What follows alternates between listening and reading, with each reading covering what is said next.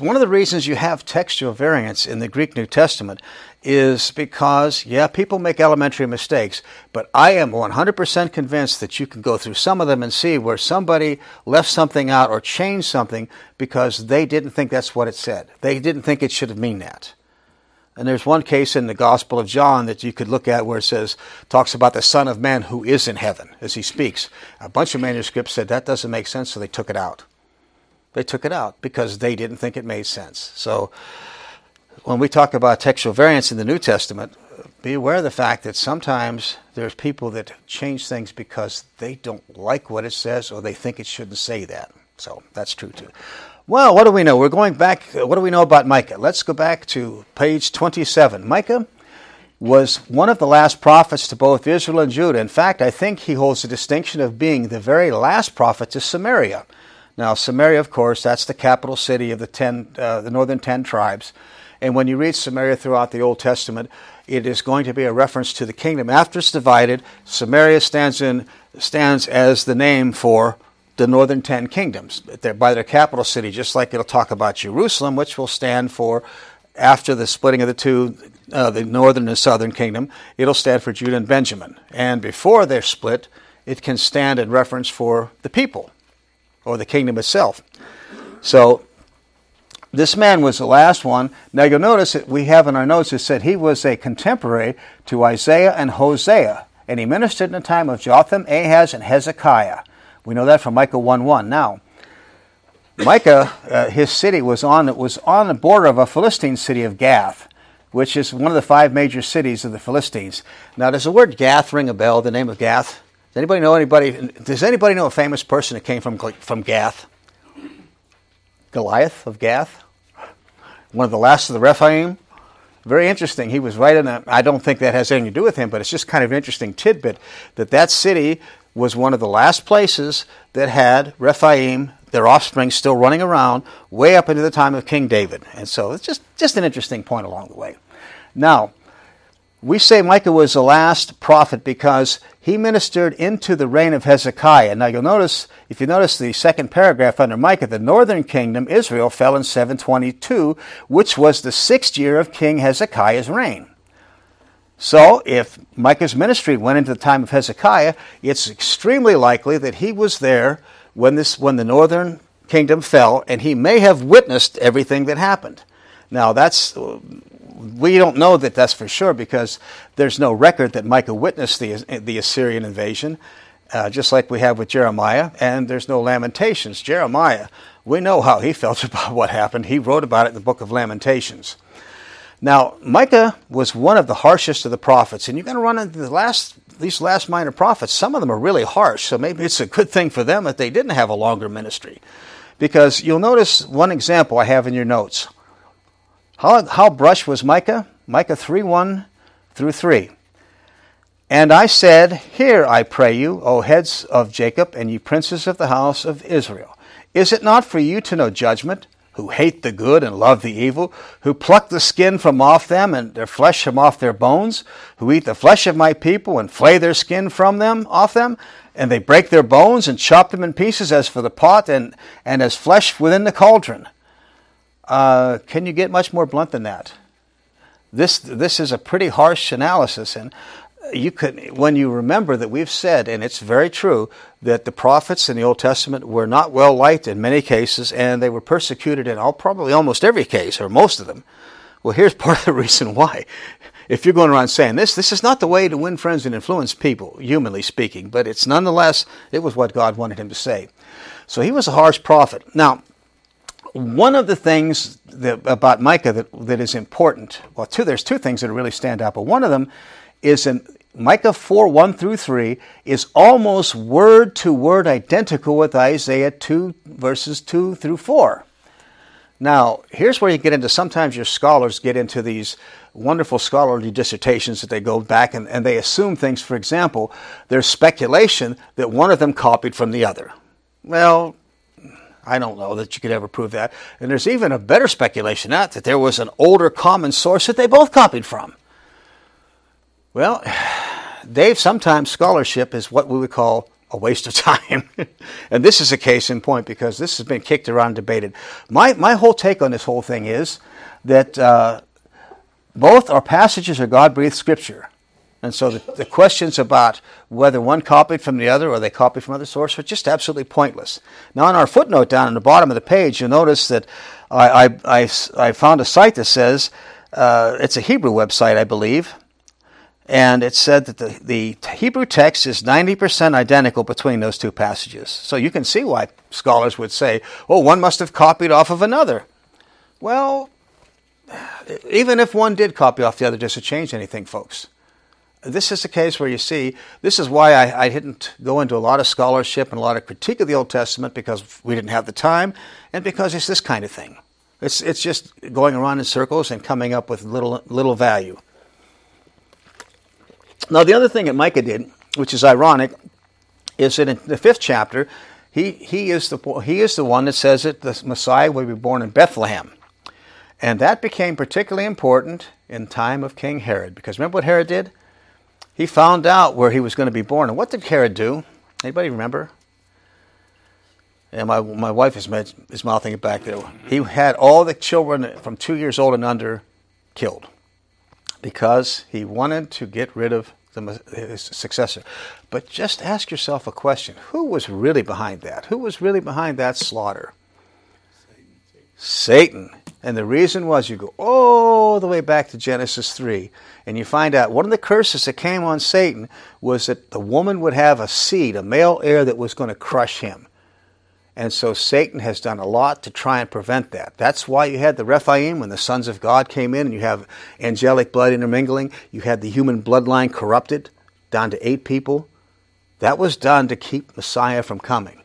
And boy, that wasn't the only time. This is another time. So when you think of King Herod, yeah, he was a terrible person, but behind the scenes, he was being prompted by someone else, because when Herod committed this thing, he was old. He didn't live very many more years. He was an old man.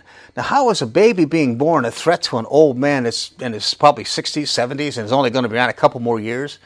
Makes no sense until you factor in that Satan's behind the scene. Well, one of the last things we want to say about this as we hurry through here is that you can see, for example, that in the first chapter, in our outline, you notice we say that Samaria's doom cannot be reversed. Is a summary of what the first chapter is about. And that really shows you, that really gives you the reason to suspect that, yeah, this really is the last prophet to the northern kingdom. Because their doom cannot be reversed. And so there's no reason to send other prophets. Well, and you can see the other things in our outline. We're going to go down to Micah. Now, Micah is the prophet of doom for Nineveh. And here again, this is one of those unusual prophets. Something like Obadiah, he's a prophet that has one message for one city or one area. And his whole message is about the coming doom of Nineveh. And it's only 2 chapters. So he has a few verses of encouragement for his people, but mostly it's devoted to the proclamation of doom upon Nineveh, the capital city. Now, you'll notice I put in the end of the first paragraph, while we cannot prove it, we believe Obadiah was never read in Edom, and Nahum was probably never sent to Nineveh.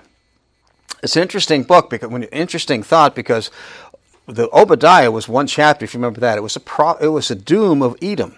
And I kind of doubt that it was ever sent to them. It was written for the people of God, not for those people. And the same thing with the book of Nahum. Why was it not sent to Nineveh? Because the book of the Bible wasn't written for those people. It was written for the people of God. And so there wouldn't be any reason for them to see it. Now, like some of the other minor prophets, we don't know much about Nineveh beyond the book that bears his name. But we do know when the book was written, and this is fascinating, because once in a while you run into these little intricacies where you can pinpoint something without having the date given to you. Just look at the evidence. For example, in Nahum 3, 8, and 9, he talks about the downfall of No, which was the ancient names for Thebes. Now, Assyria took Thebes in 663 BC, which means Nahum, who spoke about Thebes as being destroyed, must have written his prophecy after 663, but before the downfall of Nineveh, which he was proclaiming the downfall of. And that we know in the bottom of the page. It was been dated at August 10th, 612 BC. Now, how about that? They even have the day. But somebody meticulously put in there. So the Babylonians took Nineveh out August 10th, 612. So that tells us, it's an interesting little point along the way, but it tells us that Nahum was written between 663 and 612. So that's something you can't do with a lot of them. Now, once again, top of page 28, Nineveh is another blunt and somewhat graphic prophet in describing Nineveh's destruction. Now, just take a look at this. And I have it in your notes, so it'll make it quick and easy for us. Look at Nahum 3, 3 and 6. The horseman lifts up both the bright sword and the glittering spear, and there's a multitude of slain and a great number of carcasses. And there's no end of their corpses, and they stumble on their corpses. And I will cast abominable filth upon thee, and make thee vile, and will set thee as a gazing stock. Boy, that sounds like something that they'd put in a movie today, isn't it? Having horses tromping on bodies all over the place. That's pretty graphic for the Old Testament. So, you have Micah, or rather Nahum, a very blunt prophet again. Very important, but only those 2 chapters, and only for that one city. Now we come to somebody else. Now Jonah, I was fascinated. I hope you folks like Jonah. That was, all those things about Jonah, it was almost, it's almost like a comedy in a way. If you look at the things that are said, he is the only prophet that was ever unhappy that he had a successful ministry. He's the only one.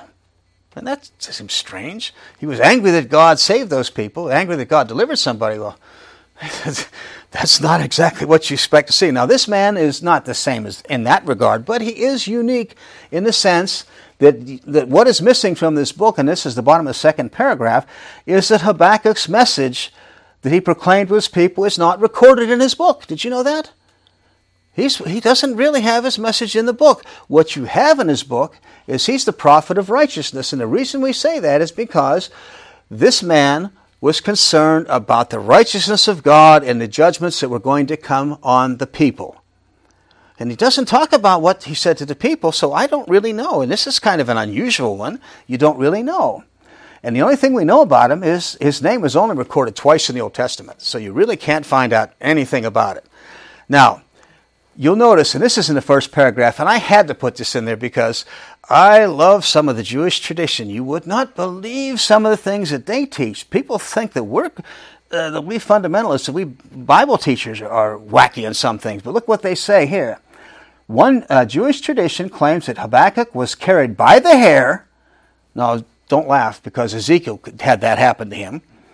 He was carried by the hair. So, Pastor, you couldn't have it happen, because it wouldn't do it. Couldn't do it to Pastor.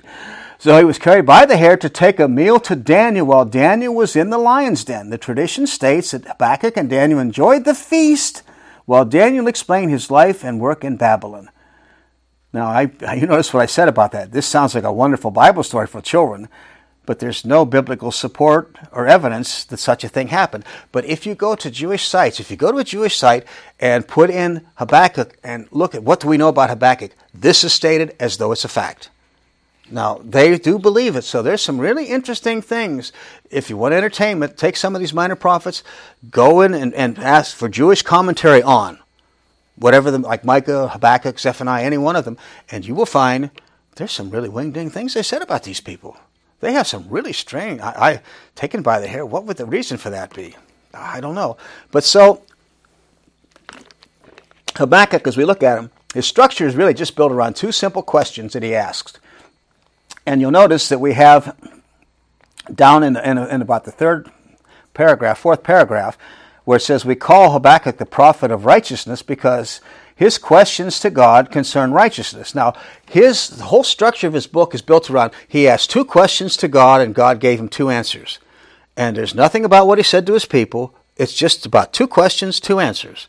This is different. You don't find this anywhere else in the Old Testament. So this is really a fascination to me. But and the thing about him too, you have to remember, is he's the prophet of righteousness, because look what he says. Here's his first question, Habakkuk 1, 3, and 4, and it's printed in our notes. Why do you show me iniquity and cause me to behold grievance? For spoiling and violence are before me, and there there are that raise up strife and contention. Therefore the law is slackened, and judgment does never go forth. For the wicked compass the righteous, and therefore wrong judgment proceedeth. So he's concerned about the righteous being circled around, being cut off.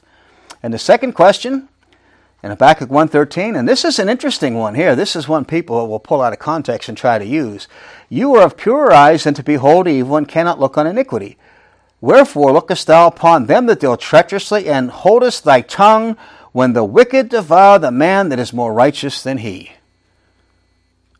So he was concerned about the righteousness of God, how a righteous God could permit some of these things to happen. Of course, God gave him his answers, and you can see that. But that's what this little book of 3 chapters is about. 2 questions, 2 answers from God. And I really would love to know what message he preached to people. There's another pastor. There's another one that I can't give you an answer. Now, the next one down here we have the royal prophet of the day of the Lord, Zephaniah. Now, Zephaniah is going to be another one. There may be at least one other one. I believe Daniel was of the royal seed line. If he was not, I don't know which part of David's line he was, but it appears that Daniel was from the royal seed line. But this one, there's not too much question about it. Zephaniah is the only prophet we know that was of royal seed. And Zephaniah identifies himself in Zephaniah 1:1. Now, it's printed in your notes. The word of the Lord which came unto Zephaniah, the son of Cushi, the son of Gedaliah, the son of Amariah, the son of Hezekiah, in the days of Josiah, the son of Ammon, king of Judah. Now, in doing some research on this, the name Hezekiah and Zephaniah is none other than the name of Hezekiah. It isn't that unusual for names to be spelled in more than one way in the Old Testament, and that was the case with Hezekiah. So I believe, and there's a pretty good number of scholars that believe, and it fits in this rather interestingly, that Zephaniah was from the line of Hezekiah. But Hezekiah put one of his sons on the throne, not this man's father. So he would have been, in that sense then, he would have been a distant blood relative of King Josiah, who was one of the most righteous kings of Israel. He really was a remarkable guy. Unfortunately, we don't know that there was any kind of relationship between the two, but it's interesting to note that this man was, I believe, a prophet who was of the royal bloodline. Now remember what we said about the royal bloodline. David had a bunch of wives. He had 6 wives or something like that. Was it 18 he wound up with? I don't remember now. These guys married multiple times. David, how could you do that? Isn't one wife enough trouble?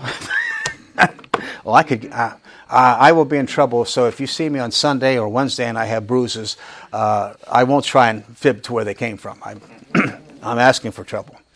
The other one that I have asked for trouble for is when you read Revelation, it says there was silence in heaven for half an hour. I stood up and said, "Where are the women?" I did this at Valley, and boy, everybody just got a hoot out of that. Needless to say, I was we're going to have to buy a dog, so when I get in the doghouse, there's actually a doghouse to get into. But anyway, so Zephaniah, on the top of page 29, Zephaniah refers to the day of the Lord 6 times in his book. Now, the day of the Lord only occurs 23 times in the whole Testament, 23 times in 22 verses, and 6 of them are in the little book of Zephaniah, which is 3 chapters. So he's a kind of a one-sermon man. He's one of those. You had the prophet about Nineveh. Now, this is the prophet about the day of the Lord. Now, please notice in that second paragraph down, Zephaniah's message to Judah primarily concerns the great tribulation. But he does cry out about the wickedness of the people. And you have some other things said there, but one of the things that you were going to see in the Old Testament when you read these prophets is there's what they call compenetration, which is a fancy term.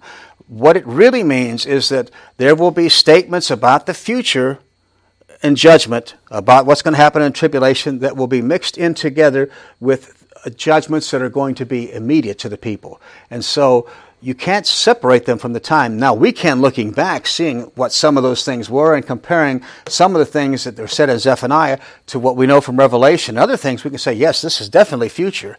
But you have a mixing together of them. And that's why people have so much trouble with the minor prophets, is that they don't.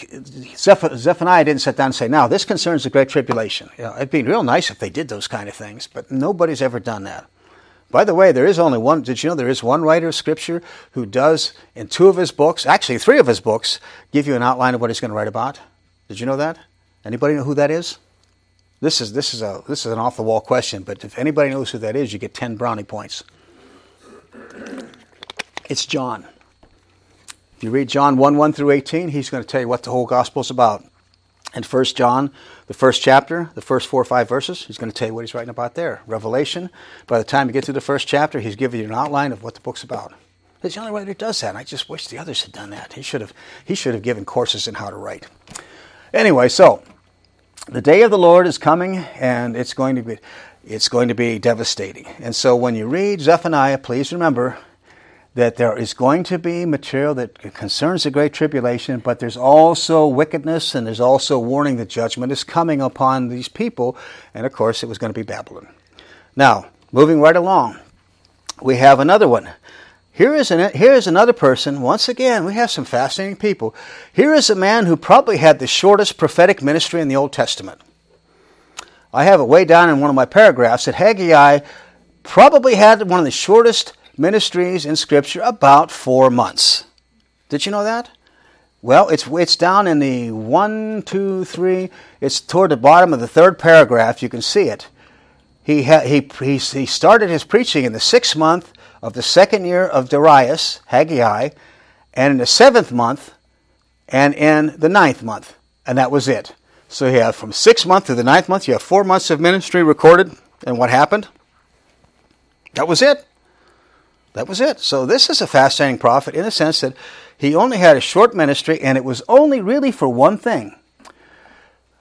We do know a little bit about, unlike most of the minor prophets, we do know a little bit about Haggai from Ezra 5:1 and 6:14, because God used Ezra and the prophet Zechariah to stir up the people who come back from captivity under Cyrus to rebuild the temple.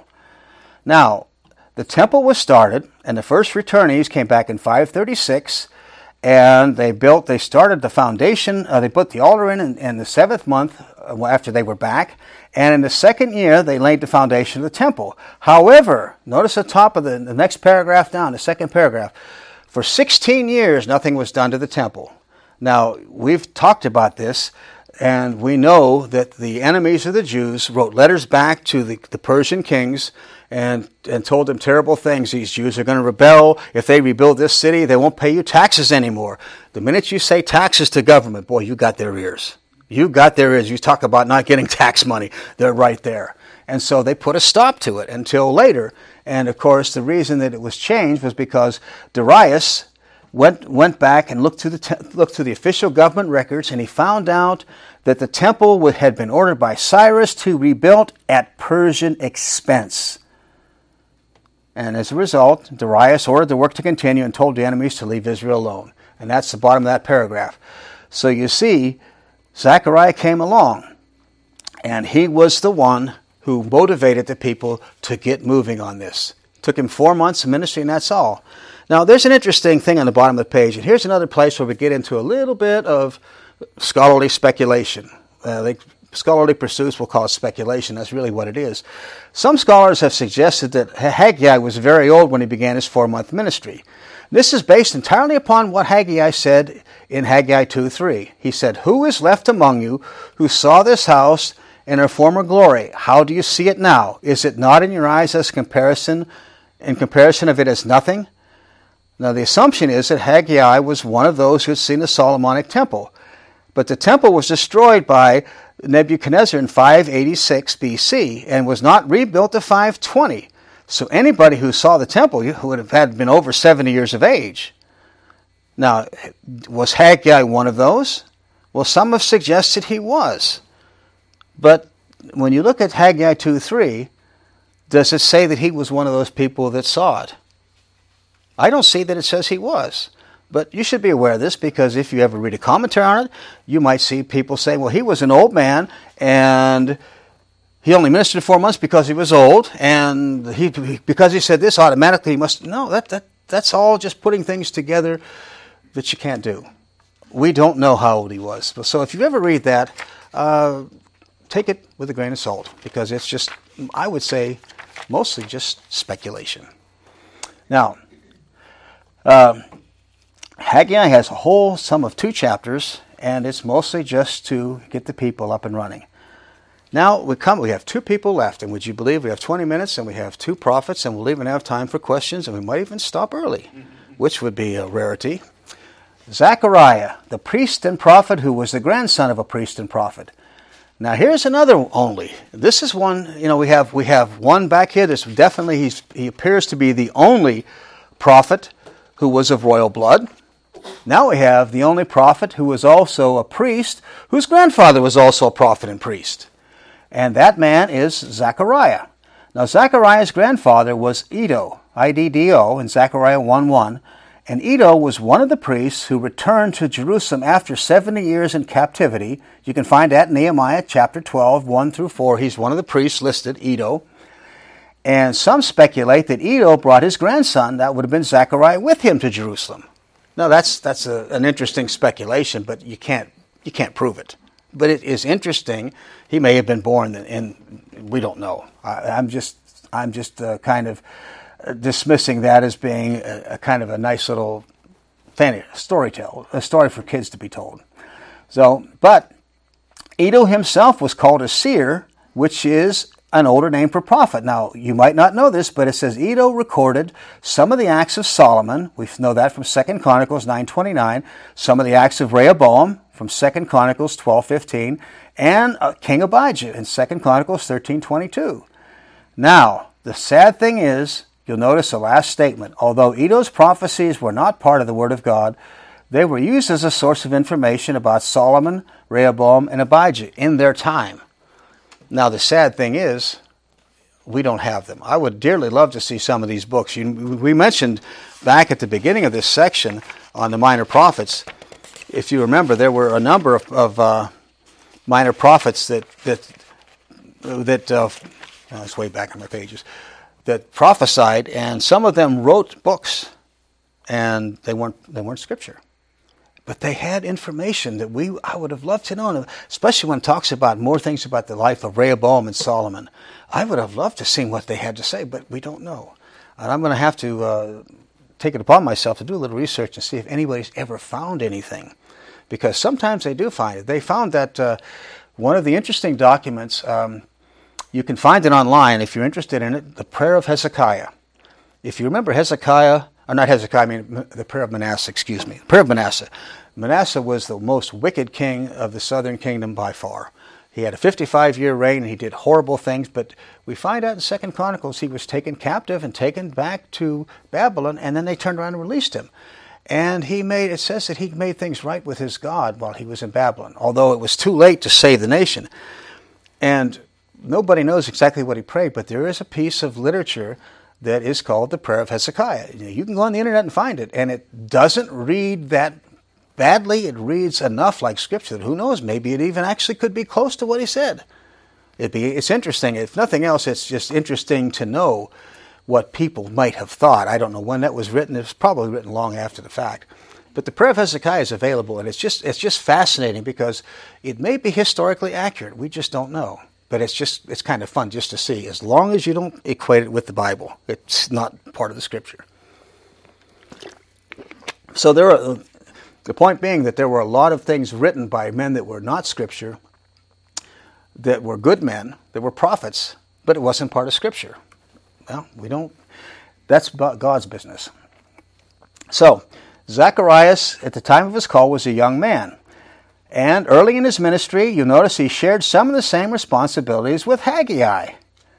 But his ministry went far beyond just stirring up the people to rebuild the temple.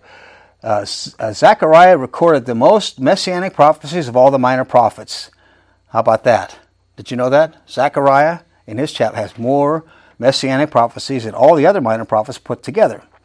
But the most unusual feature of Zechariah's ministry is a series of visions which he had on a single night, beginning in Zechariah 1:7 and continuing to a new vision came in Zechariah 7:1. Now the reason we say this is because the way these visions read, there's nothing to indicate there was any break until you get to chapter 7 and verse 1. So in one night's time, This man had 7 visions from God. Now that's unusual. That's unique. You won't find that by anybody else, but you can see them. We have them listed in our text here. You have, let's see, his first vision is in Zechariah 1:7, then in 1:18, then in 2:1, 3:1, 4:1, 5:1, and 6:1, and then the last one was in 6:9. And then 2 years later, Zechariah had 2 more visions. So this man had a whole string of visions, but that seems kind of unusual to have all those visions. So he had more visions in a strange time. So he's got some really unique things. So he has more messianic material than any of the other minor prophets. He has an unusual system where God reveals to him seven visions in one night's time. I always thought that in the Christmas Carol with Scrooge that he had 3 ghosts in one night. Oh, that was pretty bad. This guy had 7 visions in one night.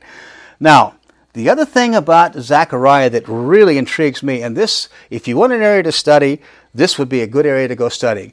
Zechariah met with angels. Look how many times. He had more interaction with spirit beings, mostly angels, than any other book of the Old Testament. Now, he has 14 chapters. That's long, but Isaiah had 66 chapters. Jeremiah had 52 chapters. Genesis has 50 chapters. Nobody, anyplace else has any. Look at all these references. Look at all the references in bold fonts. Zechariah met with angels in. There's your list of them. Zechariah 1:9, 1:11, 12, 13, 14, 19, 2:3, 3:1, and on it goes. So he's met with angels and spirit beings more than anybody else. Now, this will give you an idea. One of the benefits of going through here and reading Zechariah and looking at some of these things, you will see in reality what goes on behind the scenes, what goes on in God's government. You know, God hasn't just turned this world loose and it's running on its own, and God's setting up in heaven saying, well, I better watch to make sure it doesn't get out of control. There are angels down here that are taking care of things. And they're in charge of things, and they know what's going on, and they're only going to go so far. And we also know that the Holy Spirit is the restrainer on top of all that. So, we don't have to worry about those things, but when you read through Zechariah, I think that you'll come to appreciate how much God is really in control of things.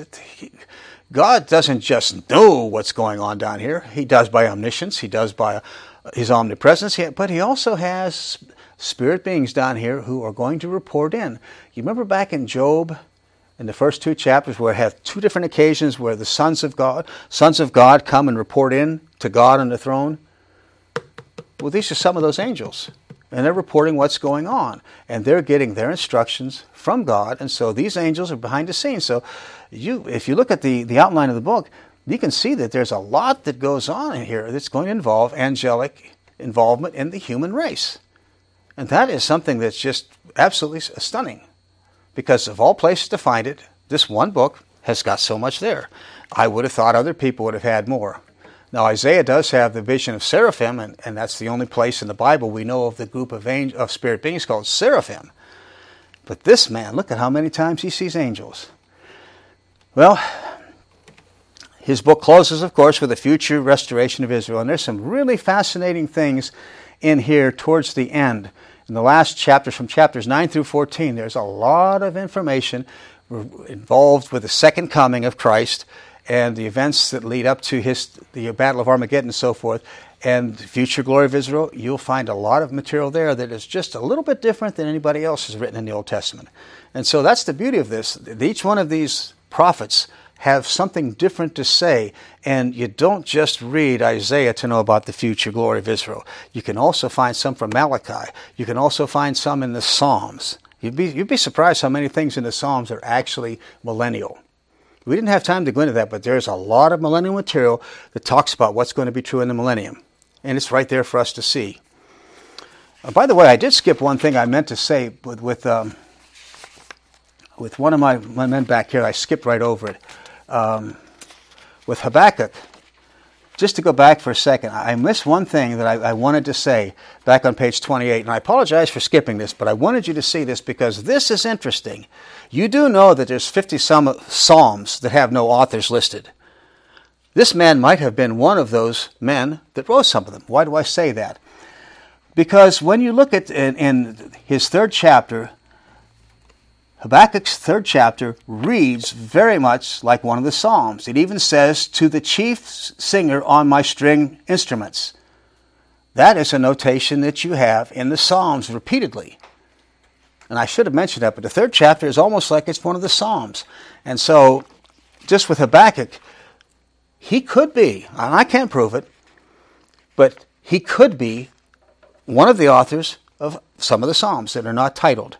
We don't know, but it's possible, because if there's no title and you see a man that wrote in that format, he could well have written one of the Psalms. Now, that has nothing to do with Zechariah, but I just remembered that. It came back to me, and I wanted to make sure I said that, because that is just one of those little bits of information that will help you appreciate the book of Habakkuk and the intricacy of the Old Testament, because you do know that all the Psalms are not written at the same time. Now, I don't think we asked the question, but does anybody know who wrote the first Psalm? This is not... My wife got it. You get 10 points. Moses. Psalm 90 is a psalm of Moses. So they weren't all written at the same time, and some of the Psalms appear to have been written a little bit later. And it almost sounds like some of them were written after the nation of Israel was taken into captivity by Babylon. For some of the things that are said. So they weren't all written at the same time. So it is possible that this man, Habakkuk, could have written Psalms. Just a very interesting thought. All of which goes to show there's a lot to learn out of the Old Testament, a lot to look into, that we just haven't had the time. And I don't know that we'll ever get some of those answers, but I'll tell you what, I'm going to go looking for some of them. I will. You folks ought to join me in that. It's a study that's well worth doing. Well, we come down to, believe it or not, the last prophet in the Old Testament. Can you believe it? We actually did the impossible. Now, had somebody told me that I'd actually be able to get through all the books of the Old Testament in 12 weeks, I would have said, you don't know Motormouth very well. That's me. That's my friends used to call me that. Well, I don't know if they were my friends or not. They called me that, though. But I did not think it was possible. But here we are. And I hope that you've enjoyed this as much as I've enjoyed sharing it.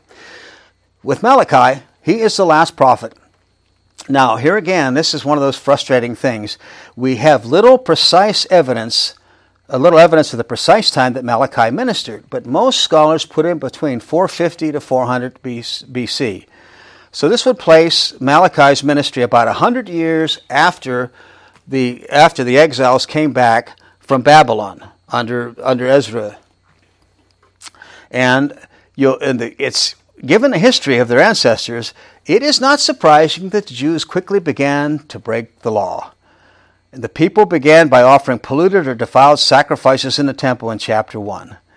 And the priesthood corrupted the observance of the law, chapter 2. And you find that's one of the things Christ has to say about in the Gospels. He has to say to some of the Jews, some of the Pharisees, that you have corrupted the law by your ordinances that you've made up, your traditions that you've made up. And so it goes all the way back within 100 years.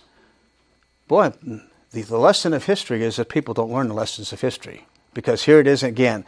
So they had, and then of course there's that well-known, often misused chapter where people were robbing God by not paying their tithe as required by the law. And did you know there's a hymn in the hymn book? It's bringing all the tithes into the storehouse. There actually is, and I believe it's in our hymnal. And so it is such a terribly... And the thing is, it bothers me is when you go through the Old Testament, why did the people pay the tithe? Does anybody know? Why did the people pay the tithe to the priests in the temple? Why'd they do it? Well, didn't the priests have to live somehow? If they didn't have land, they didn't have land inheritance. They did have cities, yeah, and they did have fields around them for livestock, but they didn't have the land to farm and grow. And how did they live? The tithe was to support the priesthood. So if you're going to give a tithe now, where's the priesthood you're going to support? If you want to give tithes today, do we have a priesthood? Yeah, we do, all of us. So how does that work? It just doesn't make any sense. Well, so you can see through here, and it's fascinating because in 4 chapters, he is just one of these. Once again, I didn't put it in here, but he's kind of pretty much direct and to the point prophet. One of the things I think that you can say about most of the minor prophets is they tend to be a little more blunt to the point because they don't have all of those chapters like Isaiah to say all the things. And when you boil Isaiah down, you could take a lot of those things and compress it down to a smaller work, and you'd come out with something sounding like a minor prophet. But you see that it's really simple. It says Israel's contempt for God showed itself in the observances of the law, and the priesthood had corrupted the observance of the law, and the people followed suit. In the second chapter, third chapter, the people hadn't paid their tithes. Bing, bing, bing. Right there. There's just three major points, and that's all you have to say. And then the great and terrible day of the Lord is coming. So, with that being said, we have reached the end of the line in the Old Testament. Now, there's a lot that we didn't say, and so we're open for questions about anything. We have 15 minutes. And we're open for questions, comments, or observations about anything.